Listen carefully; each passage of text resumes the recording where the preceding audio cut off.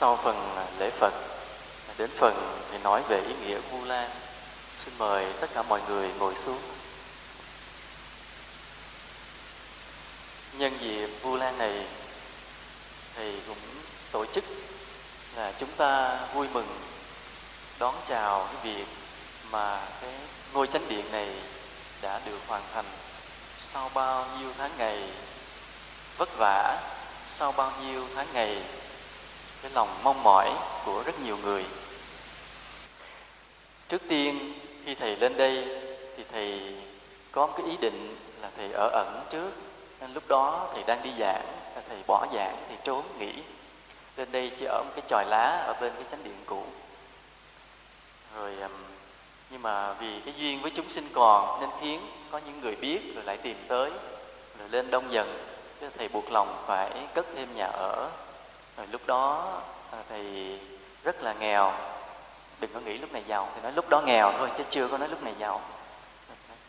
Vì nhu cầu là phải có một cái ngôi chánh điện để làm lễ, cho nên Thầy đã cất tạm một ngôi chánh điện bằng đất sét. Cái ngôi tổ đường bây giờ là ngôi chánh điện ngày xưa, bên trong là bằng đất sét. Thì qua nhiều năm tháng như vậy, nhưng mà có cái duyên xưa nào đó khiến cho nên Thầy được các Phật tử thương yêu, thấy Thầy ốm yếu ở xa xôi nên tội nghiệp, nên hay về đây thăm viếng và dự những buổi lễ lớn. Con số lên đông dần. Ngày xưa mới cất chánh điện đó, thì một ngày lễ lên 60 người đầu tiên, ngày lễ Phật đản. Rồi bữa khác lên được 100 người. Đó. Rồi những cái năm sau này thì lên 500 người, là chùa mình hết hồn. Như cái lễ thành đạo năm ngoái là lên 1000 người hơn.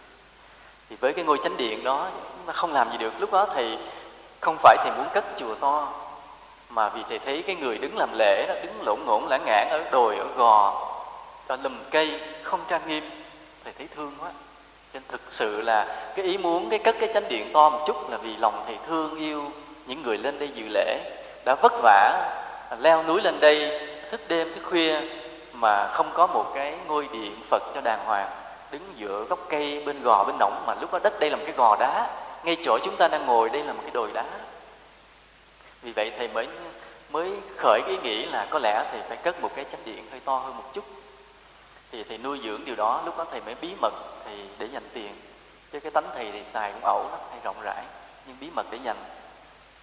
Thì Thầy bí mật Thầy giấu số tiền đó cả trong đệ tử Thầy cũng không biết.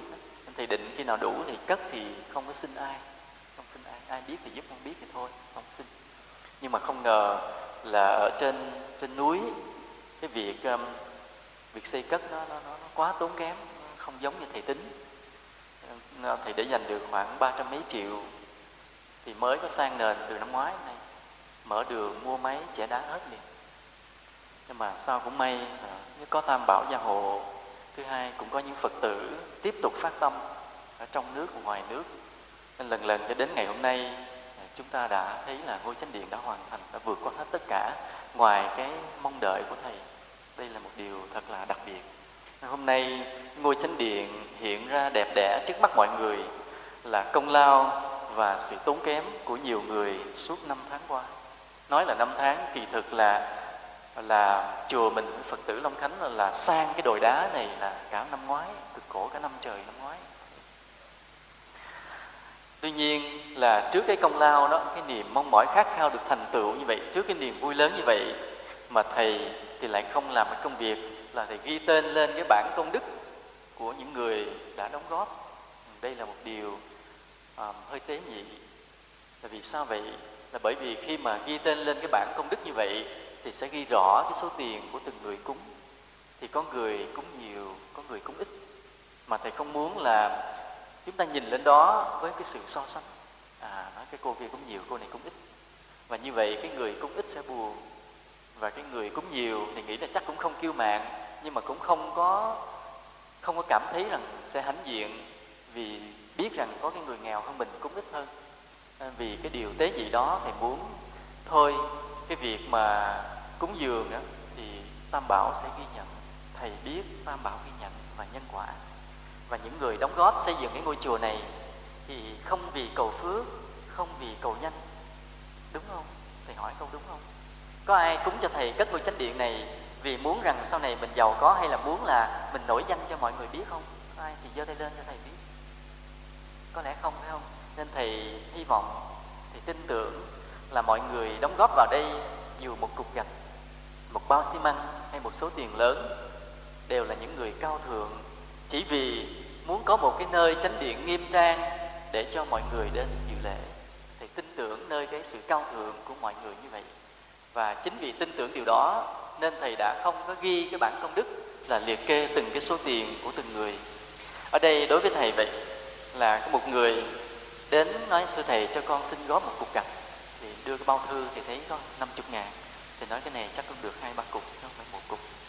Và thầy cũng ghi nhận, thầy rất là quý như vậy, tại thầy biết người này nghèo. Rồi có người cúng cho thầy cả 10 triệu, 20 triệu, 30 triệu, thầy cũng rất là trân trọng, quý giá y như vậy. Và có những cái số tiền còn lớn hơn nữa, có những người cúng cả mấy trăm bao xi măng, có những người cúng cả một số tôn, một số gạch. Thì những người đó đang có mặt ở đây và thầy và đại chúng rất là biết ơn. Tuy nhiên thầy không muốn nêu lên những cái tên mà của những người đóng góp lớn, vì như vậy là giống như thầy cũng rơi vào cái bệnh là trọng người giàu và khinh người nghèo. Nên mong là những người mà đã đóng góp lớn lao đối với thầy, hãy thông cảm cho thầy điều đó. Thông cảm cho thầy là kín đáo giữ mình, để như mình bình đẳng với những người nghèo mà đã đóng góp vào đây. Những người đóng góp xây chùa này thì nhiều dạng lắm. Có người đóng góp thầy rất nhiều, có người đóng góp rất ít, và có người chỉ bằng tấm lòng thôi. Có người không hề đóng góp cho thầy một chút đồng bạc nào hết, nhưng đã đóng góp cái tấm lòng là luôn luôn mong mỏi cho ngôi chánh điện này được hoàn thành. Đúng không? Có không? Có không? Có, phải không? Có những người như vậy, không hề đóng một đồng nào, nhưng mà trong lòng đã luôn luôn mong mỏi cho ngôi chánh điện hoàn thành. Thì dù chỉ một cái tâm niệm đó thôi, thầy và đại chúng hết sức tán thán, và thầy nghĩ ở trên chư thiên, trên Tam Bảo cũng rất tán thán như vậy. Rồi có những người góp công vất vả từ năm ngoái tới năm nay, ngày nào cũng có mặt để mà công quả. Có những người công quả từng tuần, có người công quả từng tháng. Và máu đã đổ ở đây, cộng với mồ hôi và nước mắt. Nước mắt thì thầy không thấy, thầy có lẽ trên chùa cũng không có chuyện gì để rắc rối phải khóc. Không biết không giờ có ai khóc lúc làm chùa không, thầy không thấy có ai. Nhưng mà mồ hôi thì nhiều và máu nhiều. Có những tai nạn xảy ra đã làm đổ máu. Cho nên chùa này thật là công lao. Như đến ngày gần hoàn thành rồi thì anh Thư là người với chú Hải, là người mà theo làm cho thầy cả 9-10 năm nay, từ lúc mà thầy lên đây vậy. Thì một bữa mà cắt cái cây sắt, cái lưỡi khoan nó vỡ, cắm vào cái tay, nó cắt đứt hết 4 cái gân tay, ngón tay. Nếu mà mạnh chút nữa đi luôn cái bàn tay. Máu phun ra như vòi. Hoặc là như Vũ điều khiển cái tời bị kẹp mất cái ngón tay cái. Hoặc là người trầy cái này xước cái kia rất là nhiều. Cho nên cái ngôi chánh điện đẹp đẽ dựng lên này, chúng ta biết máu và mồ hôi đã đổ xuống. Nên công lao ở đây thật là lớn lao vậy. Rồi có những người vậy, ở trong nước, cũng có những người Phật tử ở ngoài nước. Nên hôm nay những Phật tử nào mà ở nước ngoài có đóng góp ở đây mà không về đây dự được, thì vậy sau này nghe lại cái cuộn băng này cũng cho thầy gửi cái lời cảm niệm công đức như là những người đang có mặt ở đây vậy. Thậm chí có những Phật tử nước ngoài vậy, nghe tin thầy các chùa mượn tiền gửi về cúng thầy, rồi đi làm vất vả trả lại sau. Rồi có những Phật tử ở trong nước vậy, nghe tin thầy các chùa bán đất bán nhà của mình gửi cúng cho thầy. Nên những cái tấm lòng đó thật là hết sức cảm động, thầy không nói nên lời được, nên thầy đều ghi nhận. Và trước cái công lao của mọi người như vậy, cả cái tấm lòng, cái sự cực khổ, cái tiền của đóng góp như vậy, thì như vậy chúng ta thấy cái ngôi chùa này thuộc về ai? Ngôi chùa này phải của thầy không? Ngôi chùa này phải của tăng ni hay không? Cũng không luôn. Mà của ai? Trước hết của Phật, sau đó của chúng sinh. Vì công lao nhiều người quá nhiều. Ví dụ như là Hiếu là kiến trúc sư vậy, đã bám theo mà vẽ từng chi tiết, bàn với thầy từng chi tiết mà vẽ suốt. Người góp công, người góp sức. Phật tử Long Thánh đổ công đổ sức vào đây quá chừng như vậy. Thì đó, bao nhiêu công lao mới thành được ngôi chánh điện này. Cho nên thứ nhất là không hề là ngôi chùa này của thầy, cũng không phải của quý thầy quý cô tại chùa này, mà trước hết chúng ta cúng dường ngôi chùa này lên Tam Bảo, lên Đức Phật. Ngôi chùa này trước hết là của Phật, không phải của ai hết. Đây cũng là một cái tâm niệm mà thầy đã tự dặn lòng thầy từ lúc mới lên đây. Hồi lúc trước thì không có một miếng đất để cắm dùi. Khi lên đây thầy khẩn đất, bắt đầu mới được cả mấy chục mẫu đất để trồng rừng. Thầy bị động tâm, lúc đó thầy bị động tâm. Là từ cái người mà không có một cái tài sản, bỗng nhiên giống như có một cái tài sản, thầy bị động tâm. Thầy thấy cái tâm mình bị động như vậy, thầy mới khấn Phật gia hộ, là nói xin cho con luôn luôn hiểu được rằng đất đai này không phải của con mà là của Tam Bảo. Thầy phải khấn nguyện như vậy nó mới tan cái động tâm đó đi, và từ đó thầy giữ cái tâm niệm đó thầy sống, không có thấy gì của mình. Ngày hôm nay cái ngôi chánh điện khi cất lên đẹp đẽ thì thầy thấy tâm mình có vui, hòa theo cái niềm vui của tất cả mọi người. Nhưng mà hên là nhờ cái lời cầu nguyện của hơn 9-10 năm trước, thầy vẫn luôn luôn nhớ rằng là ngôi chùa này của Phật, của Tam Bảo và của chúng sinh, không phải của thầy. Thầy nói qua về việc làm tượng Phật một chút. Đây là một điều tâm sự. Từ lúc mà thầy biết Phật Pháp, chưa bao giờ thầy bằng lòng một tượng Phật nào hết. Tất cả mỗi tượng Phật đều có điều gì đó làm thầy không có vừa ý. Nên nhân dịp khi mà cất lại chánh điện mới thì thầy mới quyết tâm làm một tượng Phật sẽ tương đối hoàn chỉnh hơn, chứ không tuyệt đối được đâu. Thì thầy mới về Đại học Mỹ thuật, nơi cái khoa điêu khắc, thầy hợp đồng với các vị giáo sư ở đó. Thì được 3 vị giáo sư ở đó trực tiếp làm bức tượng này. Thì với các vị đó mới nghĩ rằng với trình độ mà có 3 ông thầy dạy đại học về môn điêu khắc mà tập trung cùng làm thì chỉ trong vòng 2 tháng là hoàn thành. Nhưng không ngờ bức tượng này làm tới 5 tháng. Bởi vì thầy bám theo, thầy cứ treo cái bổng toàn tan từ sáng tới chiều ngồi mà góp ý. Vừa lo coi cất chùa này thì vừa đi giảng mà vừa qua coi tượng Phật. Thời gian vừa rồi thì rất là vất vả. Mà thầy cũng không tin thầy nữa, thầy lại mời nhiều người Phật tử đến tới lui để cùng xem mà góp ý cái tượng Phật như vậy. Cho nên cái bức tượng này là cái công lao, sự góp sức góp ý của rất nhiều người. Là chưa kể tới một cái số tiền ban đầu là do một Phật tử ở Canada gửi về bao thầu trọn vẹn về cái việc mà làm. Thì không ngờ là cái số tiền là dư, cho nên thầy mới giữ cái khuôn của tượng Phật này lại để mà cúng, nghĩa là mình đúc thêm để cúng cho những ngôi chùa mà cần tượng Phật. Nhờ không ngờ cái số tiền như vậy, nên nhân đây thầy cũng gửi lời cảm niệm công đức của một Phật tử Canada đã góp phần tiền mà làm tượng Phật như vậy. Ở đây chúng ta làm theo lối tả thực, cố gắng tối đa như vậy. Thì hầu hết là ngày hôm nay khi chiêm ngưỡng một cái tôn nhan Đức Phật thì thầy đều lắng nghe là hầu hết mọi người đều hài lòng. Có đúng không? Có đúng không? Có ai cự nữ? Hy vọng là vậy. Đó là những điều mà cái cực khổ. Còn trong cái quá trình mà xây dựng á, thì có những cái công sức mà thầy nói không có cái đồng tiền nào mua được. Ví dụ như cái đội sơn mà do anh Tấn Tường điều khiển chỉ huy, là sơn là trà hết làm cái này, thường thức tới làm từ 9 giờ sáng tới 2 giờ khuya ngày nào cũng như ngày này. Nếu không có cái đội sơn đó, ngày hôm nay chùa chưa xong. Hoặc như một Phật tử rất nghèo là Thái Hội, với cái nghề điện của mình lên đây bám theo đây, vừa hàng vừa tiện vừa làm điện cho tới những giờ phút cuối cùng của buổi lễ điện mới vừa xong. Mà những cái người làm ngày làm đêm, rất nhiều người mà thầy không thể kể ra hết được như vậy.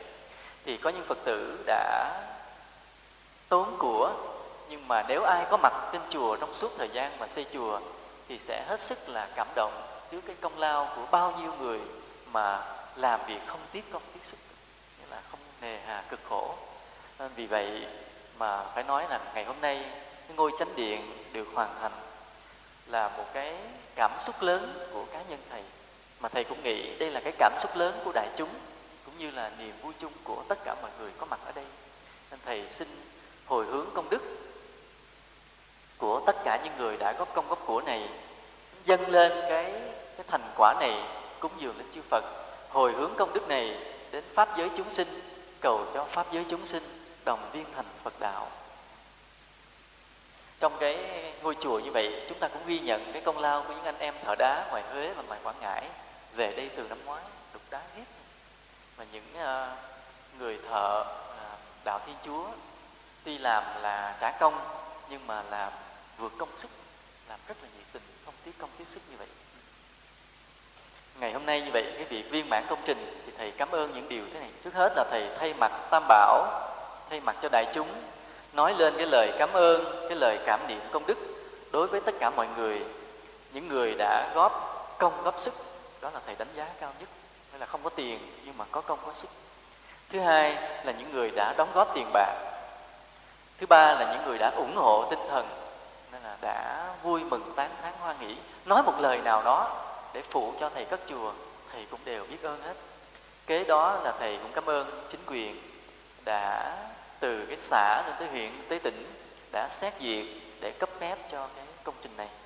Vì thầy được biết là đúng ra ở tỉnh có cái lệnh cấm không được cất chùa trên cái khu đất trồng rừng. Nhưng mà rồi may mắn là có một cái đợt ông chủ tịch tỉnh, ông lên đây ông chơi. Thì ngày xưa cái khu này là khu ông chiến đấu cũ, ông gặp cái chùa mình như vậy thì thầy mới đem cái giấy phép ra thầy trình bày. Thì ông mới viết một vài dòng giới thiệu dùm trước. Cái nguyên tắc thì ông không được ký trước, ông viết vài dòng. Nhờ như vậy mà xã huyện họp bàn là thông qua lên tới tỉnh họp liên ngành là thông qua được hết luôn. Đó cũng điều chúng ta cũng cảm ơn. Nên rồi hôm rồi thầy gặp ông cán bộ huyện, ông mới nói là nói cho thầy biết là đất núi rừng mà 327, dự án mà trồng rừng 327 chỉ có một mình chùa thầy duy nhất được cấp giấy phép. Làm thầy cũng cảm động trước cái lòng tốt của chính quyền như vậy. Như thầy đã nói vậy, trước bao nhiêu cái công lao mọi người đã làm thành ngôi chùa này, cho nên ngôi chùa này là của chung mọi người, người của chung mọi người. Nhưng mà thầy và đại chúng chỉ có bổn phận sử dụng ngôi chùa này cho đúng theo cái ý của Tam Bảo. Nếu thầy và đại chúng sử dụng ngôi chùa này mà sai ý Tam Bảo thì thầy và đại chúng mang tội rất nặng. Nên đây là cái trách nhiệm suốt cuộc đời của thầy và quý thầy quý cô ở đây. Không phải dùng ngôi chùa này để khoe khoang, để trưng diện, để nói rằng hôm nay chùa tôi được cái ngôi chùa to Phật lớn để khoe, không thua chùa nào. Đó là một cái tâm niệm sai lầm. Thầy và đại chúng ở đây phải tránh cái tâm niệm đó, phải biết rằng đây là ân nghĩa của rất nhiều người. Nên thầy và đại chúng phải sử dụng ngôi chùa này cho đúng với ý của chư Phật. Đó là gì? Thứ nhất là lo tu học cho bản thân mình. Thứ hai là lo hướng dẫn Phật tử. Đó là hai cái trách nhiệm của thầy và đại chúng đối với ngôi chùa này. Và còn Phật tử thì Phật tử về đây thì thầy mong rằng mọi người hãy xem ngôi chùa này như là cái ngôi nhà của mình. Đó. Thì thứ nhất là về đây xin tự nhiên, đừng có e dè. Mặc dù ở đây thầy có một số nguyên tắc. Và về đây để cùng với thầy và đại chúng, nhất là tu tập. Cùng về đây để tu tập, để học hỏi. Phật tử về đây xem như là nhà của mình để cùng với thầy và đại chúng tu học. Thứ hai cũng là phụ với thầy và đại chúng là giữ gìn cái tài vật cơ sở của Tam Bảo. Ví dụ như là mình thấy một người phá phách, mình cản lại, thì đây là biết đây là của chung, của Phật và của tất cả chúng sinh của mình. Như vậy phụ với thầy cùng nhau về đây để tu, để học, rồi để giữ cái cơ sở mà bao nhiêu mồ hôi nước mắt của con người đã đổ xuống như vì vậy. Dĩ nhiên là tất cả chúng ta đều tuân theo một cái nề nếp chung ổn định. Là thầy cũng vậy, quý thầy quý cô đây cũng vậy, Phật tử cũng vậy. Khi về đây chúng ta có một cái nguyên tắc chung nào đó, một cái nề nếp chung nào đó phải giữ với nhau. Ví dụ như khi mà tới giờ làm lễ, mình nghiêm trang làm lễ, không được nói chuyện, không đi tới đi lui như vậy. Hoặc là khu vực, ví dụ nhà kho là đồ đạc nhiều, cho nên là mình không có đi vào, chỉ có một vài người có trách nhiệm để giữ gìn, để đừng có hỗn loạn.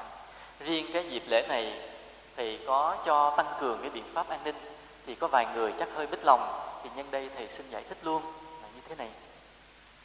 Là vì thầy có nghe một số cái âm mưu định phá hoại cái buổi lễ này bằng nhiều cách. Trong đó có một cách có thể xảy ra là họ đánh thuốc vào cái nguồn thức ăn và thức uống. Nên vì vậy lần này chúng ta thấy là khu vực nhà bếp không được tự do đi vào nữa, chỉ được một số người có trách nhiệm đeo thẻ thì cái người bảo vệ mới cho đi vào. Nên có người thấy hồi xưa tôi lên chùa này tôi đi đâu đi, sao bữa nay cản, thì xin thông cảm giùm thầy. Hôm nay thầy xin lỗi điều đó mà thầy cũng trình bày để thông cảm giùm thầy. Hoặc là những nơi mà những cái bình nước vậy đều có người túc trực canh giữ, không có bỏ đi, có tự do đến uống thì uống, không đi, phải có người canh giữ để không ai đánh thuốc vào, giữ gìn sức khỏe cho tất cả mọi người đến cùng dự lễ như vậy. Nên có những nguyên tắc an ninh.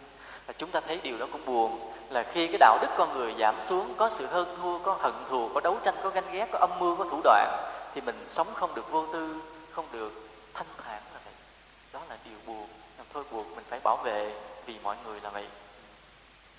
Thầy cũng cầu nguyện cho tất cả những ai đã góp sức làm nên ngôi chùa này thì sẽ được cái công đức lớn ở vị lai, là đời đời có được nhà cửa tốt đẹp. Mọi người góp thì không cầu điều đó, nhưng mà thầy thì xin Phật, xin Tam Bảo gia hộ cho bất cứ những ai đã đóng góp vào đây, dù là đóng góp cái tâm niệm, thì những kiếp sau luôn luôn được nhà cửa đàng hoàng đẹp đẽ, là cái phước thứ nhất. Cái phước thứ hai là tất cả những người đó đều được cái thuận duyên tu tập cho đến ngày giác ngộ giải thoát. Thầy cầu nguyện trên Tam Bảo gia hộ như vậy. Và sẵn nhân dịp nói về cái ngôi chánh điện, thì thầy cũng muốn nhắc đến một cái giáo lý quan trọng trong Kinh Pháp Hoa, đó là giáo lý về cái ngôi nhà Như Lai. Trong Kinh Pháp Hoa có một đoạn Phẩm Pháp Sư Công Đức nói như thế này: người nào muốn thuyết giảng kinh này phải vào nhà Như Lai, mặc áo Như Lai, ngồi tòa Như Lai. Nhà Như Lai là tâm từ bi lớn, áo Như Lai là lòng nhu hòa nhẫn nhục, tòa Như Lai là trí tuệ thấy tất cả pháp đều không. Đó là ba cái tiêu chuẩn để cho một người cất lên tiếng rống của con sư tử mà thay Phật tuyên giảng giáo pháp giữa cuộc đời. Đó là ba tiêu chuẩn quan trọng. Thầy nhắc lại: thứ nhất, vào nhà Như Lai là tâm từ bi lớn. Thứ hai, mặc áo Như Lai là lòng nhu hòa nhẫn nhục. Thứ ba là ngồi tòa Như Lai là trí tuệ thấy tất cả pháp đều không. Thì như vậy, đây là một cái trình tự mà Kinh Pháp Hoa đã vạch ra cho tất cả những người muốn tu đúng theo Phật Pháp, hoặc là muốn tuyên giảng đúng theo Phật Pháp. Chúng ta phải đi theo cái trình tự đó. Mà cái bước ban đầu là tâm từ bi lớn. Cái là muốn nói lên giáo pháp hay muốn tu tập đúng hướng, chúng ta phải có được cái tâm thương yêu tất cả chúng sinh. Đó là điều kiện ban đầu và rất là quan trọng. Có tâm thương yêu chúng sinh rồi, chúng ta phải có cái lòng nhẫn nhục. Thầy nói lại là khi mà đã có lòng từ bi lớn rồi thì chúng ta phải có tu tập thêm, là sau khi có lòng từ bi rồi là cái người mà hành đạo phải có cái lòng nhu hòa nhẫn nhục để chịu đựng biết bao nhiêu là nghịch cảnh trên cuộc đời này. Chúng ta không bao giờ mà chúng ta làm một Phật sự được luôn luôn suôn sẻ an ổn, vì chúng ta sẽ chắc chắn phải gặp nhiều sự chống đối, khó khăn, nghịch cảnh. Cho nên cái người mà nói lên tiếng nói thay cho Phật giáo hóa phải là người đủ sức nhẫn nhục để chịu đựng nghịch cảnh. Vì nếu không đủ cái hùng lực nhẫn nhục để chịu đựng nghịch cảnh, chắc chắn chúng ta phải ngã quỵ giữa đường. Vì sao? Vì cái nghịch cảnh ở trên cuộc đời này, vì cái hận thù, cái hơn thua, ganh ghét, đố kỵ của con người rất là khủng khiếp. Cho nên cái điều kiện thứ hai của một người giảng pháp, một người hành đạo làm Phật sự là phải đủ sức nhẫn nhục. Và cuối cùng là cái thứ ba, là cái mà cái trí tuệ thấy được tất cả pháp đều là không. Nhờ trí tuệ thấy tất cả pháp đều là không, nên chúng ta làm mà như không làm điều gì hết. Chúng ta làm tất cả mà không thấy mình có công có lao gì hết. Và tâm hồn được bình an, được giải thoát. Đó là ba cái điều kiện như vậy. Thì đó là tiến trình. Nhưng thầy nói cái nhưng, đây là một cái sai lầm lớn của rất nhiều người tu theo đạo Phật. Ngày hôm nay thầy nói lên để có ai vấp thì ráng sửa lại. Vì cái lỗi lầm này là không phải tự thầy phê bình, mà chính Kinh Pháp Hoa đã nói. Là vì sao? Là có những người thích ngồi tòa Như Lai, muốn ngồi tòa Như Lai, nhưng không chịu vào nhà Như Lai. Rất thích ngồi tòa Như Lai, nhưng không chịu vào nhà Như Lai. Nghĩa là sao? Nghĩa là có nhiều người đến với Phật Pháp, tu theo Đại Thừa, nhanh chóng muốn thấy tất cả Pháp đều là không, nói gì cũng không, nhưng không chịu tu tập tâm từ bi lớn trước đã. Thì như vậy chúng ta không vào cái nhà Như Lai thì cái tòa mà chúng ta ngồi đó là tòa gì? Tòa đó phải tòa Như Lai không? Phải không? Ở ngoài cái nhà Như Lai thì cái tòa đó chắc chắn không phải tòa Như Lai, phải không? Vì tòa Như Lai chỉ ở trong nhà Như Lai. Thì như vậy chúng ta thấy những người đến với Phật Pháp một cách vội vã, không tu tập tâm từ bi làm căn bản, đã hấp tấp tu tập cái lý không, thấy cái gì cũng không, thì như vậy cái lý không của người đó chắc chắn ở ngoài đạo Phật. Mình nói như vậy, nói nhẹ nhàng là ở ngoài đạo Phật. Mình nói nặng hơn là tà đạo. Thì ở đây chúng ta phân biệt một chút. Cũng cùng nói rằng tất cả Pháp đều là không. Hai người đều nói được điều câu đó hết. Nhưng một người mà có tu tập tâm từ bi trước thì người đó nói cái lý không đúng của đạo Phật, chánh đạo, đúng chánh Pháp. Cũng người nói rằng tất cả Pháp đều là không, nhưng người này không hề tu tập tâm từ bi, thì cái không của người này là tà kiến và ngoại đạo. Đây là cái điểm để chúng ta phân biệt giữa chánh đạo và ngoại đạo. Nên tại sao có những người nói các Pháp đều là hư ảo, đều là không hoa, nhưng mà họ rất thánh thiện, rất đạo đức, rất giải thoát. Có những người cũng nói tất cả Pháp đều là hư ảo, đều là không hoa, nhưng mà cái tư cách rất là lôi thôi, đạo đức rất là kém cỏi. Đó là chúng ta phân biệt tại sao như vậy. Nên thầy nghĩ là quý thầy, quý cô cũng như quý Phật tử đã từng gặp những người nói rằng các Pháp đều là không, phải không? Có gặp chưa? Có gặp chưa? Có gặp. Chúng ta đi chùa này chùa kia, có khi nghe giảng học, gặp người này người kia tu tập, chúng ta có nghe nói như vậy, nói cái gì cũng không. Nhưng có người nói cái gì cũng không, họ rất là đạo đức. Nhưng mà có người nói cái gì cũng không thì lại rất là hư hỏng. Nên cái câu chuyện mà trong nhà thiền, khi mà ông Tú Tài Trương Chiết, ông đến gặp thiền sư hỏi, thì ông đến hỏi thiên đường có không? Thì nói có. Địa ngục có không? Có. Hỏi có Phật Pháp Tăng, nói cái gì cũng có hết trơn. Cái ông mới nói, ngài có nói lầm chăng? Cái ông thiền sư mới hỏi, ngươi đã tham vấn ai mới đến đây? Nói dạ con tham vấn Hòa Thượng Cảnh Sơn. Hòa Thượng Cảnh Sơn nói làm sao? Bây giờ Hòa Thượng Cảnh Sơn nói gì cũng không hết. Hòa Thượng Cảnh Sơn có vợ không? Dạ không. Ngươi có vợ không? Dạ có. Đúng rồi, Hòa Thượng Cảnh Sơn không có vợ nên nói gì cũng không phải. Còn ngươi có vợ nên nói gì cũng có. Ta nói gì cũng có cho ngươi. Thì cái câu nói nghe đơn giản, nhưng ở đây chúng ta đối chiếu với Kinh Pháp Hoa là vậy. Là trước khi mà chúng ta được quyền nói tất cả Pháp đều là không, chúng ta phải có lòng từ bi thương yêu con người, phải có lòng nhu hòa nhẫn nhục trước mới được quyền nhìn các Pháp là không. Nên hôm nay mà khi khánh thành cái ngôi nhà Như Lai này, nên thầy nhắc mọi người cái điều này. Như vậy là hôm nay vậy, nhà Như Lai đã xây xong, chúng ta bước vào nhà Như Lai. Ai cũng bước vào nhà Như Lai, hãy tự nhắc mình cái điều đó. Cái giáo lý mà Kinh Pháp Hoa đã dạy, nhà Như Lai là tâm từ bi lớn. Chúng ta đang ngồi trong nhà Như Lai, chúng ta phải tu tập tâm từ bi lớn. Nếu chúng ta không tu tập tâm từ bi lớn, chúng ta không xứng đáng bước vào nhà Như Lai. Thầy nhắc lại một câu, thầy cảnh giác câu đó, mà cũng là sự nghiêm khắc của thầy. Vì giáo lý của đạo Phật phải khởi đầu bằng cái tâm từ bi như vậy. Chúng ta không có thương yêu con người, chúng ta không phải đệ tử Phật. Chúng ta không thương yêu con người, chúng ta không xứng đáng bước vào nhà Như Lai. Hãy nhớ điều đó. Cho nên từ đây chúng ta sống, đừng bao giờ để cái tâm hận thù ghét bỏ ai, đừng bao giờ có cái ý nghĩ muốn hại ai, và nhiều khi cũng đừng có nhân danh đạo lý mà lại làm điều trái đạo. Có nhiều người như vậy, mở miệng nói Phật nói Pháp mà toàn làm điều trái đạo. Hãy cẩn thận điều đó. Đừng nhân danh sự sống để tiêu diệt sự sống, đừng nhân danh quê hương để phản bội quê hương, đừng nhân danh tự do để làm mất tự do. Cuộc đời có những điều nó nghịch lý như vậy. Người ta nhân danh một cái điều gì đó để rồi người ta phản bội điều đó. Nên chúng ta cẩn thận. Hôm nay thầy không có nói điều đó.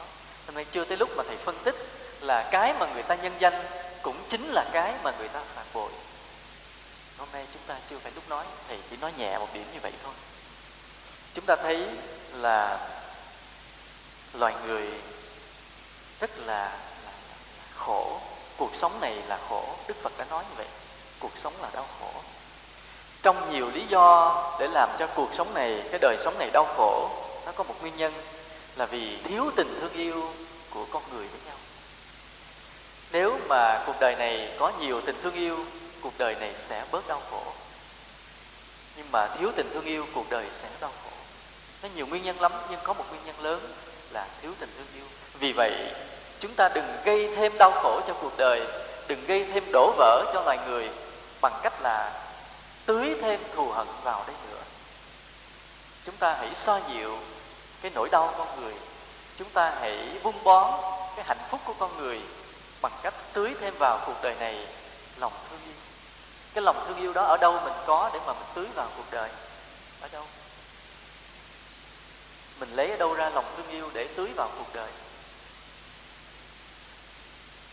Lấy đâu ra? Múc ở đâu mình có mà tưới? Múc ở đâu? Múc ở trong tâm mình. Tình thương yêu nó ở trong tâm mình múc ở trong đây và mình tưới vào cuộc đời. Cuộc đời là chỗ nào? Là tưới vào tâm những con người đến với mình, tưới vào tâm những con người mà mình gặp gỡ trong suốt cuộc sống này.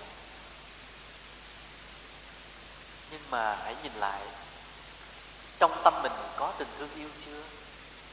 Móc ra cho thầy coi, múc ra thầy coi. Mỗi người múc ra đưa thầy coi coi. Nên ví dụ như chúng ta nói rằng chúng ta đem tình thương tưới vào cuộc đời để cho cuộc đời này hạnh phúc hơn.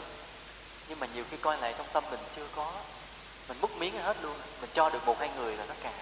Nên vì vậy chúng ta phải làm sao để cho trong tim mình cái tình thương yêu đó là vô biên vô lượng, múc hoài không bao giờ hết. Nghĩa là với bất cứ ai trong cuộc đời này mình gặp đều mình thương yêu được hết, không bao giờ cạn, không bao giờ vơi, không ghét ai hết.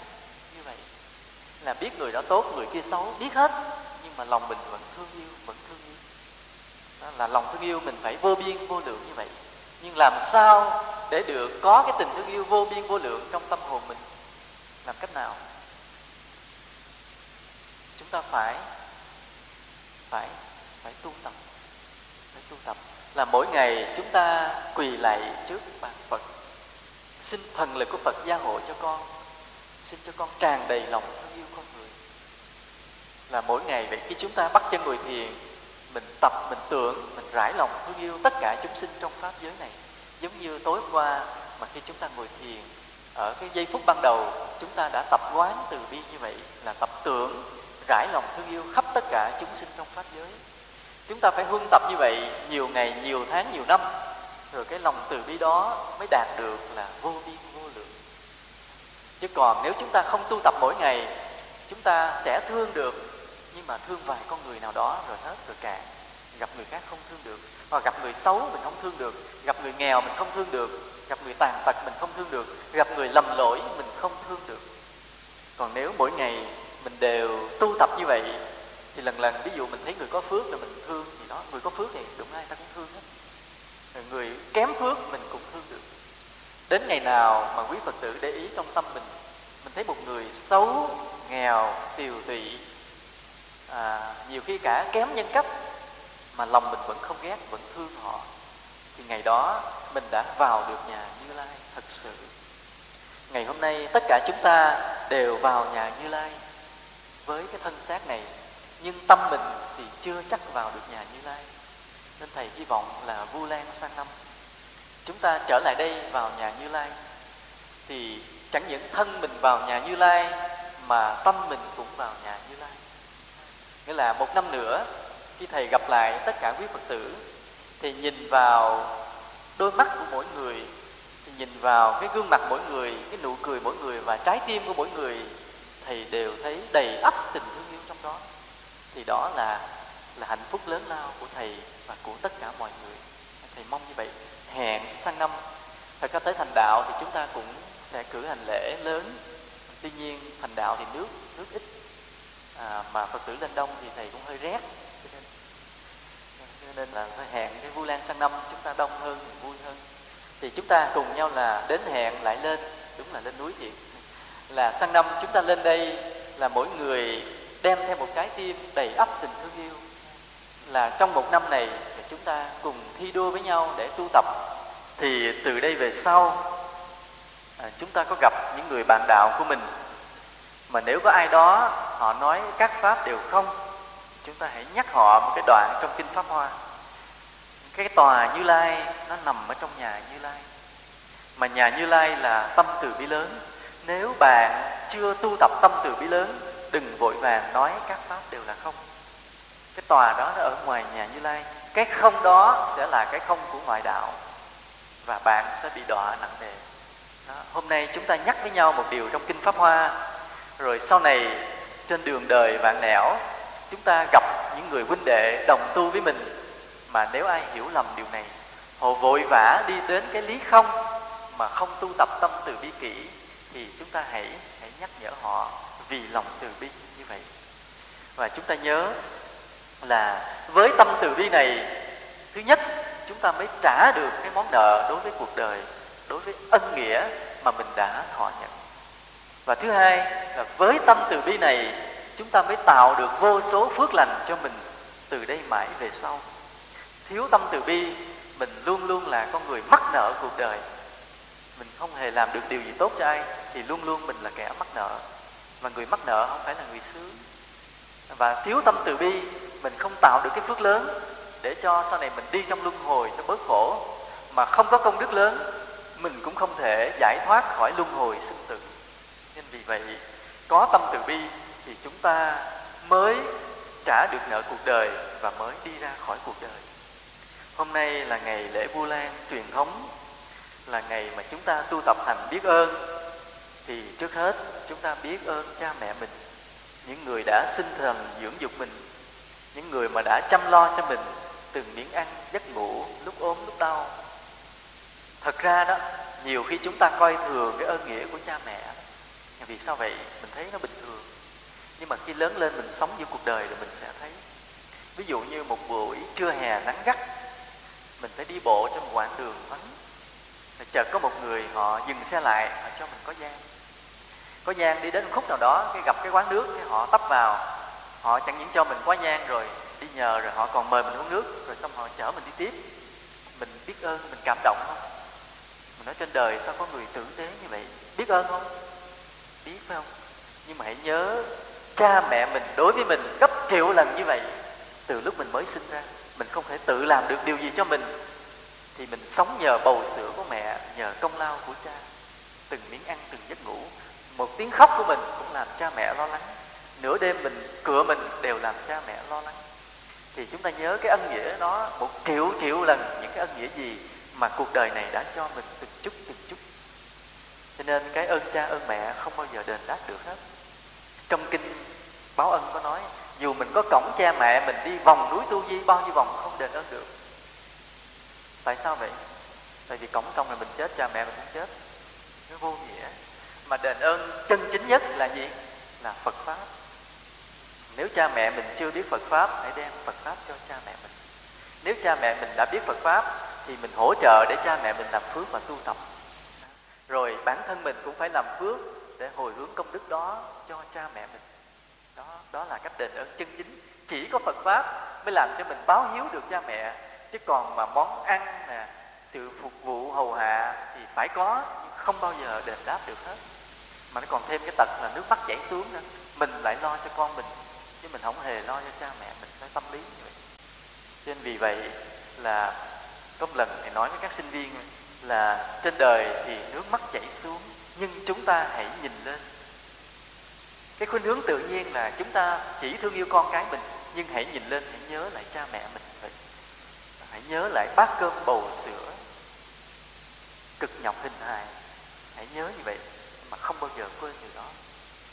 Rồi ơn tổ tiên là bao nhiêu thế hệ trước tổ tiên ông bà mình cực khổ với cha mẹ mình cũng vậy, mình cũng phải biết ơn. Rồi ơn đất nước là cái đất nước đã cưu mang mình từ nhỏ đến lớn như vậy, để mình sống, mình thành người như vậy, là ơn đất nước. Ơn con người, biết bao nhiêu người trong cuộc đời này mà chúng ta đã gặp. Cái ơn lớn là ơn đàn na tín thí. Một người đi tu rồi không hề làm ra một đồng bạc nào, toàn là nhờ sống đàn na tín thí. Và trong tất cả chúng ta, và bao nhiêu ơn, thì ơn tối cao nhất chúng ta vẫn nói với nhau là ơn của Phật, của Tam Bảo. Thì nhờ Phật cho chúng ta ánh sáng, cho chúng ta đường đi. Nếu mà không có Phật soi đường dẫn lối, không cho chúng ta biết lý nhân quả, biết cái ý nghĩa về luân hồi sinh tử, thì ngày hôm nay chúng ta sống với nhau giữa cuộc đời này như những con thú với nhau vậy. Là nhìn nhau chỉ biết thù hận, biết ganh ghét, biết tranh giành, hơn thua sâu xé, tìm được cái lợi cho mình là bất chấp cái nỗi đau của người khác. Nhưng mà nhờ Phật, nhờ Pháp mà chúng ta biết tu tập lòng từ bi, chúng ta biết tin được nhân quả luân hồi, để rồi chúng ta gặp nhau trong cuộc đời này, chúng ta biết cho nhau một nụ cười, cho nhau cái nhìn thương yêu đầm ấm, chúng ta biết đưa đôi tay ra để nâng đỡ, giúp đỡ, dìu dắt nhau trong cái đường đời luân hồi đầy chông gai, nghịch cảnh và khổ đau này. Chính nhờ Phật, nhờ Pháp mà chúng ta có được hạnh phúc, có được cái tình thương yêu, có được sự gắn bó để đi trong luân hồi, dù đau khổ nhưng cũng bớt đi, cũng an ủi được phần nào. Và chúng ta còn có cái con đường vượt lên khỏi cái thân phận tầm thường của con người để có thể làm được một vị thánh siêu xuất. Tức là nhờ Phật chúng ta làm được một con người đàng hoàng, đứng đắn. Nhờ Phật chúng ta vượt khỏi thân phận của một con người để có thể làm được một vị thánh. Cho nên cái ơn của Tam Bảo tuy vô hình, tuy trừu tượng mà thật là mênh mông bát ngát. Cho nên tất cả chúng ta, dù là tăng ni hay Phật tử, trong lòng mình đều nặng trĩu cái ơn nghĩa của Tam Bảo, mà suốt một đời này chúng ta phải tu tập, phải thương yêu con người, phải đảnh lễ Phật, suốt hết một kiếp này vẫn không bao giờ đủ. Cho nên chúng ta không bao giờ được quyền lười biếng giải đãi trong việc tu tập, không bao giờ được quyền lười biếng giải đãi trong việc thương yêu mà giúp đỡ mọi người chung quanh mình. Chúng ta hãy nhớ điều đó như vậy. Suốt cuộc đời này chúng ta phải nguyện lòng là mãi mãi cúi đầu đảnh lễ Phật. Chúng ta phải nguyện suốt cuộc đời này là mãi mãi là hy sinh cái cuộc sống này để sống vì tất cả mọi người, là đền ơn chúng sinh mà cũng là đền ơn Phật, mà cũng là để làm vơi bớt những nỗi đau vốn đầy ắp trên cái trần thế tối tăm bụi bặm này. Hôm nay là ngày lễ Vu Lan rồi. Thầy có nói về cái việc khánh thành ngôi chánh điện. Thầy cảm ơn mọi người đã đóng góp vào đây. Thầy cũng nhắc đến cái giáo lý về cái ngôi nhà Như Lai chân chính là lòng từ bi lớn mà chúng ta phải tu tập. Thầy cũng nói đến cái ý nghĩa Vu Lan là lòng biết ơn cha mẹ, biết ơn tất cả mọi điều trong cuộc sống, mà tối cao hơn hết là ơn của Tam Bảo. Bây giờ là đến cái nghi thức cài hoa hồng. Thầy nói về ý nghĩa. Những cái đĩa hoa hồng thầy đã cho để trên bệ Phật từ cả tuần nay để hưởng được cái ân điển của Phật. Cho nên những đóa hoa hồng này rất là linh. Và một lát nữa mỗi người sẽ được cài một chiếc hoa hồng lên áo. Thì cái ý nghĩa mà chúng ta nhận một cái hoa hồng lên áo là chúng ta nhận được từ Phật một điều gì đó, để một lát nữa khi chúng ta rời ngôi chùa đi về nhà, chúng ta sẽ đem cái điều đó về với cuộc đời, về với gia đình mình. Đem được điều gì? Cái điều gì mà khi cài cái hoa hồng là chúng ta nhận được từ Đức Phật, khác với hai lễ Phật đản và thành đạo. Ở lễ Phật đản và lễ thành đạo là từng người chúng ta dâng hoa cúng Phật. Nhưng mà riêng ngày lễ Vu Lan thì chúng ta nhận được từ Phật, từ tăng ni một cái món quà nhỏ là một chiếc hoa xinh xắn cài lên áo. Là chúng ta nhận được từ Tam Bảo một điều gì đó để chúng ta đem điều đó về với cuộc đời của mình, về với gia đình của mình. Điều đó là điều gì? Điều đó là điều gì? Thôi giờ thầy không trả lời nhé, không trả lời. Mỗi người tự suy nghĩ. Thì nghi thức cắm hoa là như thế này, là lát nữa chúng ta sẽ lần lượt ngồi tại chỗ rồi đứng tại chỗ. Quý thầy quý cô sẽ đến cài hoa cho từng người. Người nào đã được hoa rồi thì cứ bước lên đây lạy Phật một lạy thôi, duy nhất một lạy, tại vì đông người quá. Chúng ta sẽ đi ra ngoài bằng hai cái cửa hông hai bên chỗ này, sát trên cái chỗ chánh điện. Bình thường thì Phật tử không nên đi vào bằng hai cái cửa hông, tại hai cửa hông này để dành, thứ nhất là để cho thầy thôi, và thứ hai nữa là dành cho tăng ni trong trường hợp đặc biệt. Nhưng mà riêng trong những buổi lễ thì Phật tử đi vào cửa trước, hoặc là cúng hoa dân Phật, hoặc là được cài hoa, rồi chúng ta sẽ đi qua hai cửa hông. Đi qua hai cửa hông rồi chúng ta bọc trở lại để chúng ta chờ chờ sau khi cài hoa xong rồi chúng ta sẽ trở vào để tụng bài sám. Nhưng khi mà quý Phật tử được cài hoa, lên lễ Phật rồi đi ra bên ngoài thì xin vui lòng ngồi yên bất động cho thầy, giống như ngồi thiền cho thầy. Vì sáng nay mình dậy trễ không ngồi thiền, nên khi ra ngoài ngồi yên bất động, không nói chuyện, không đi tới đi lui. Chỉ trừ trường hợp quá khát nước, chúng ta đến uống nước nhẹ nhàng, không để cho trong cái thời gian đang cử hành lễ mà có những tiếng ồn, tiếng động. Thì năn nỉ mọi người điều đó nha. Thì nào năn nỉ không được thì thầy mới rầy. Giờ đến cái nghi thức cài hoa thì mời tăng ni bắt đầu nha. Nam mô Bổn Sư Thích Ca Mâu Ni Phật. Thì cô là một người đạo đức gương mẫu từ khi còn ở ngoài đời, rất là mộ đạo. Cho đến khi gặp thầy thì dĩ nhiên cái trách nhiệm của cô đối với gia đình rất nặng. Còn em còn mẹ phải lo nên cô không dám nghĩ đến chuyện xuất gia. Nhưng khi gặp thầy thì thầy nhìn thấy đây là một con người đức hạnh, nên thầy bảo là An xuất gia đi. Cô tên đời là An. Thì nghe một lời khuyến khích của thầy mà cô quyết định xuất gia. Thì ngày cô xuất gia là ngày mà trốn nhà mà đi. Thời gian sau mới về được ở gần với thầy. Mà khi những giờ phút mà thầy nói như vậy, thầy nghĩ như cô đang còn hiện diện đâu đây. Bởi cái gương mặt hiền lành, ngoan ngoãn, cái đức hạnh rất là tốt đẹp, cái công phu tu hành rất là tinh tấn. Cô là một người mà khi còn cư sĩ, chưa xuất gia là đã đắc được thiền định, là đã nhiếp tâm được an ổn vững vàng. Rồi đến khi mà xuất gia rồi thì cứ từng ngày trôi qua vậy, công phu thiền định tăng tiến rõ rệt. Dĩ nhiên là cô không nói hết cho huynh đệ cũng như không nói hết cho thầy, nhưng mà thầy theo dõi rất kỹ. Và thầy biết vậy, cứ mỗi ngày trôi qua vậy, thiền định cứ tiến dần. Thường những buổi sáng vậy, chùa mình ăn cơm lúc 6:15. Thì 6:15 là thầy trò cũng có mặt ở bàn ăn. Thì Liễu Nghiêm cũng đến đó ăn. Thì nhìn nét mặt Liễu Nghiêm thì cái ảnh hưởng của thiền định lúc nãy còn đọng trên gương mặt rất rõ. Cái sức định còn đọng trên gương mặt, mặc dù không nói nhưng thì nhìn thấy biết.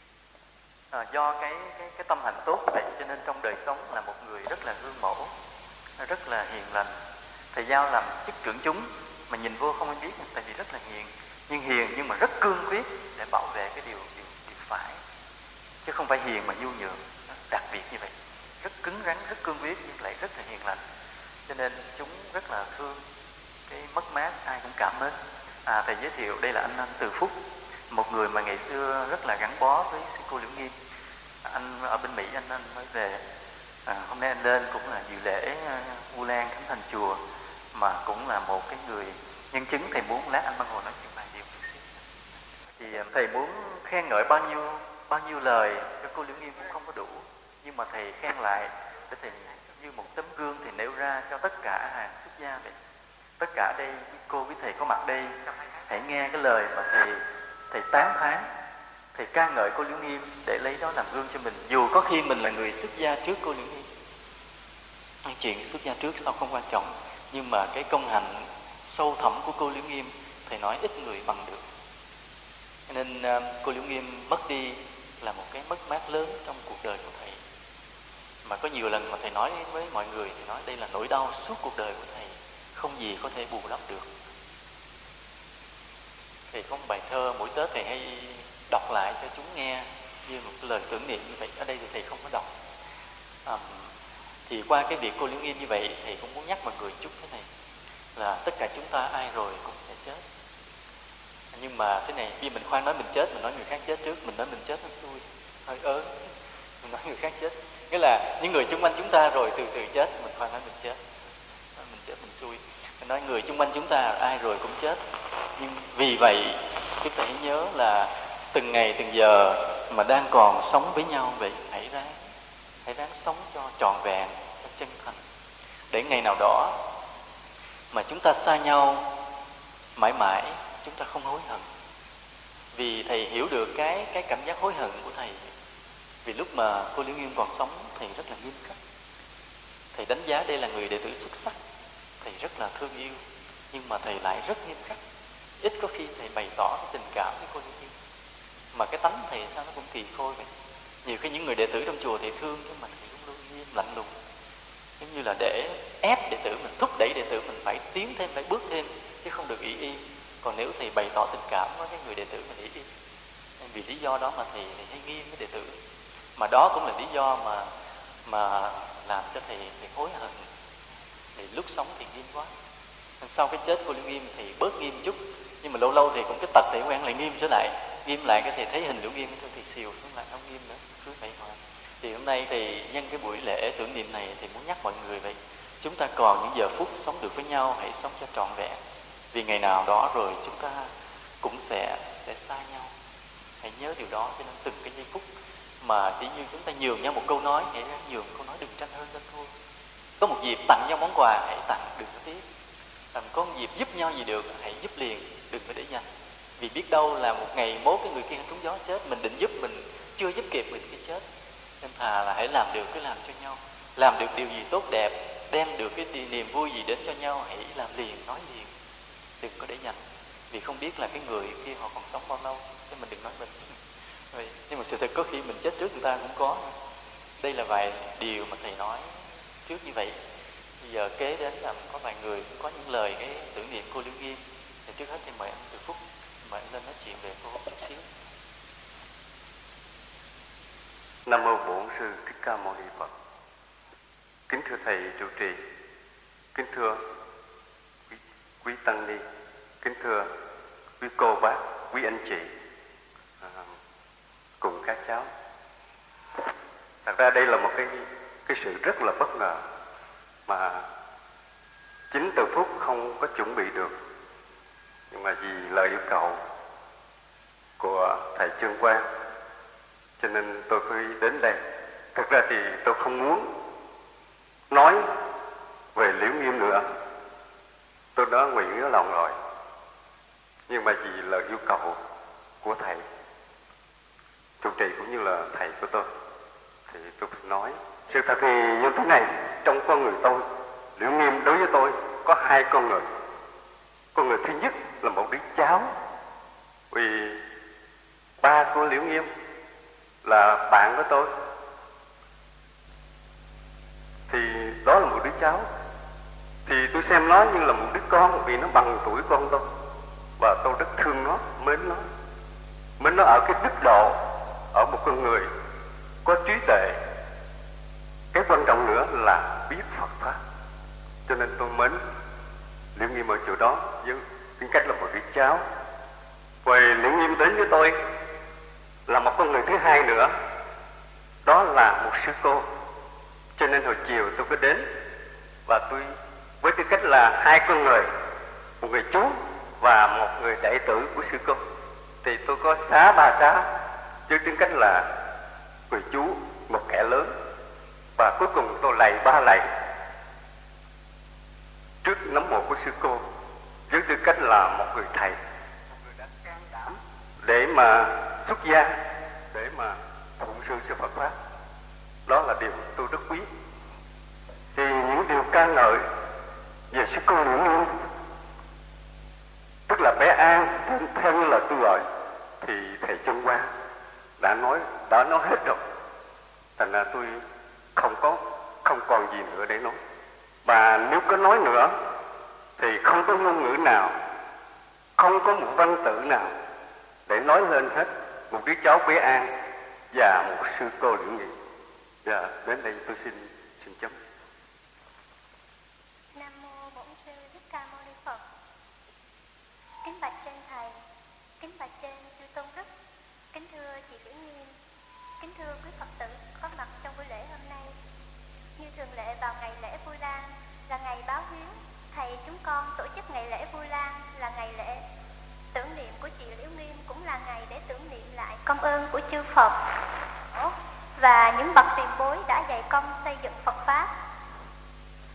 Hôm nay ngày tưởng niệm chị cũng như các bậc tiền bối đứng trước hình dung chị trong không khí trang nghiêm thắm tình đạo nghị của phút tưởng niệm, chúng con vô cùng cảm động khi nhìn trên chư tôn đức và quý Phật tử vì lòng từ mẫn không quản ngại đường xá xa xôi, tuổi già sức yếu vượt núi trèo đồi, chấn tích quan lâm về đạo tràng để tưởng niệm và hộ niệm cho chị chúng con được sớm tái sanh, để tiếp tục hành nguyện trong Phật Pháp.